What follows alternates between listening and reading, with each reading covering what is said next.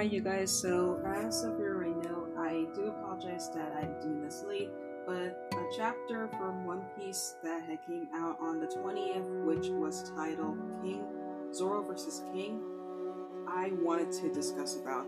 And with the chapter 136 supposed to be released last week, it has been delayed and it's not supposed to be coming out until sometime next year. So with that said and done, this is what we're going to be talking about today. Hey guys, it's Jay from the Nerd Fix, the podcast where we talk about everyone and everything in anime, manga, video games, and everything under the sun. In this episode, we're going to be talking about chapter 1035 titled ZORO vs. King. So this is going to be very exciting. So for those of you watching, sit back, relax, and get ready for your fix.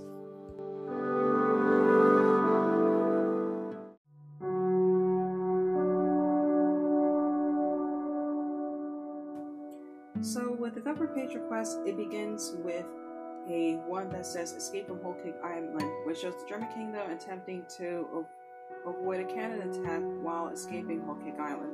Now, this is pretty good, and we've seen that. I really can say that this is really interesting to say this, and the artwork of that just shows how fascinating that the German kingdom tries to avoid a cannon attack from Whole Cake Island because, again, the Big Mom pirates are not to be messed with.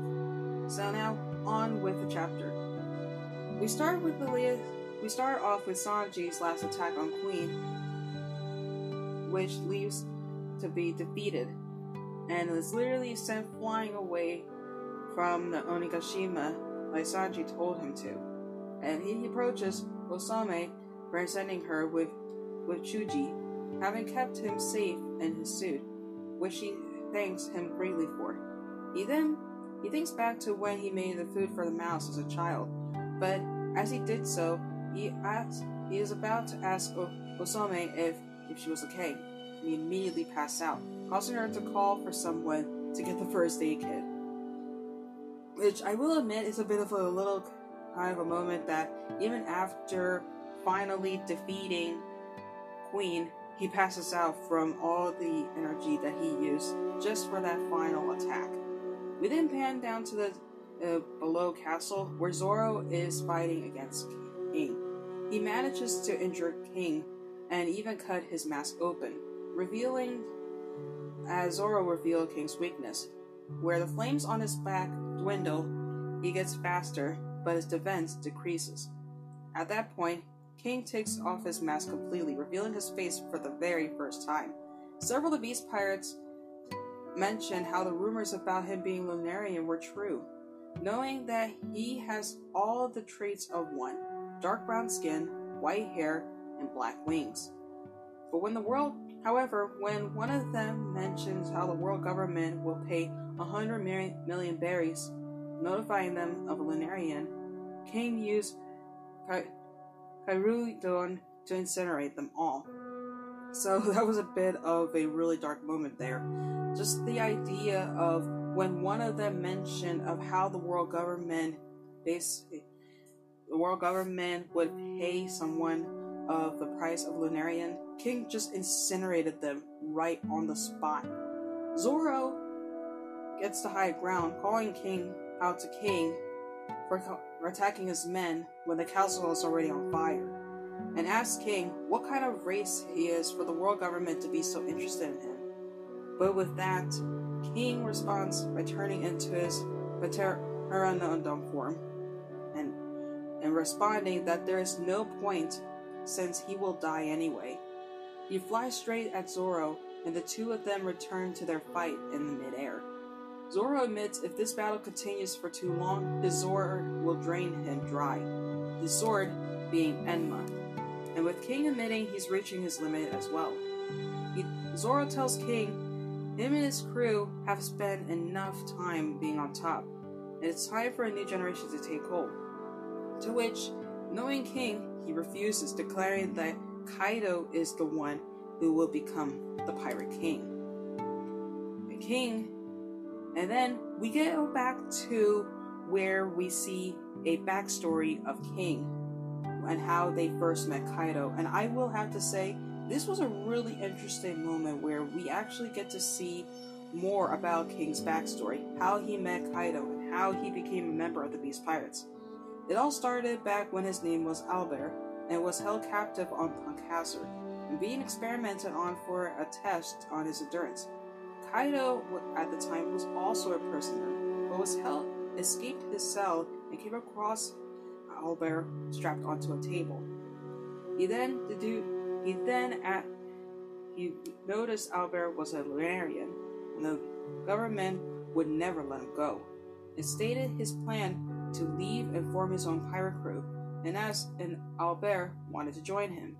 In response, he asked Kaido if Kaido can change the world, to which Kaido responded, confidently stating that he can do so. With that, it kind of foreshadows that at one point, Kaido had the same energy of his idea of changing the world like Luffy. And that's just basically a big slap in the face kind of a moment there. And it's so, what's the word for it? It's so baffling. Then we pan to where the two of them escape after setting the facility ablaze, and Kaido asks King the Lunaria for his name, and when he answered, Kaido stated that he needed a new name to reflect his strength, and thus he was given the new name King. And Kaido also says from now on, King is his right-hand man, promising he to never sell him out. We then pan back to the present, where Zoro uses his next move, which is called King of Hell 3-sword style, Rengoku Onigiri, which I will have to say, with that kind of move, I don't know if it's kind of paying homage to a Rengoku from Demon Slayer, but you pick and choose what you want to believe. But anyways, when he uses that move, King is unfazed and his flames were burning bright once again. He uses Karudon to generate a dragon made of fire, hot enough for Zoro compared to its heat of magma. He locks blades with Zoro's and tries to use the notches on his sword to steal them. However, Zoro backs away before he's able to do so, and with King moving at rapid speed, he kicks Zoro in the face, to which he cuts him down again using one-sword style Yakodori. With that, King admits that Zoro has deduced his weakness and realizes King is now blocking his attacks because he's scared of them now. And wow, just to see the right-hand man of the Beast Pirates being scared of the attacks from Zoro, that is a really big game changer. We then see him jumping back in the air, declaring that a simple human cannot beat him, as he unleashes another attack calling Omori Karudon, but Zoro uses a new attack called King of Hell 3-sword serpent, Ipayaku Sanjo Jigoku. And not only is it cut down his King's dragon, but cuts him along with this sword and part of his right wing. And that was the end of the chapter.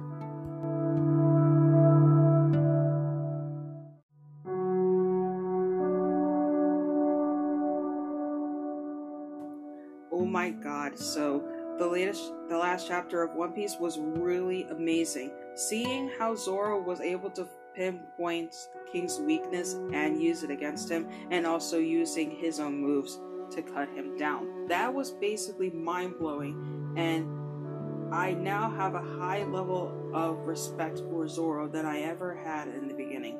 And I will say, that was an amazing fight. And I cannot wait to see what's going to happen next in chapter 136, which, as of what has been notified, the chapter is now scheduled to be released worldwide on the 3rd of January next year in 2022. It is currently on a break, mainly because of the holiday season, and we're not expecting it to come out until sometime next year. So for those of you who are waiting for it to be coming out soon, probably this week, nah, you gotta wait until next week. And it will be a bit of a wait, but it's probably gonna be worth it. But for everyone listening to the episode, thank you so much for listening to the episode. And with this announcement, I wanted to say is by the end of this year, I am going to be making a big episode where I'm going to be talking about the similarities and differences between Forecast D Ace and Hirojiro Rengoku. And it's going to be a really big one, and I've been putting a lot of work into this one for months now, and I can't wait to broadcast this for everyone and hear what your thoughts on for this project that I've been working on for quite some time now. But again, thank you so much for listening to this episode, and to end it, whether or not you believe in the term nerd or not, keep loving what makes you, you, and stay awesome. Thank you so much for listening, and I will see you on Wednesday for a new episode.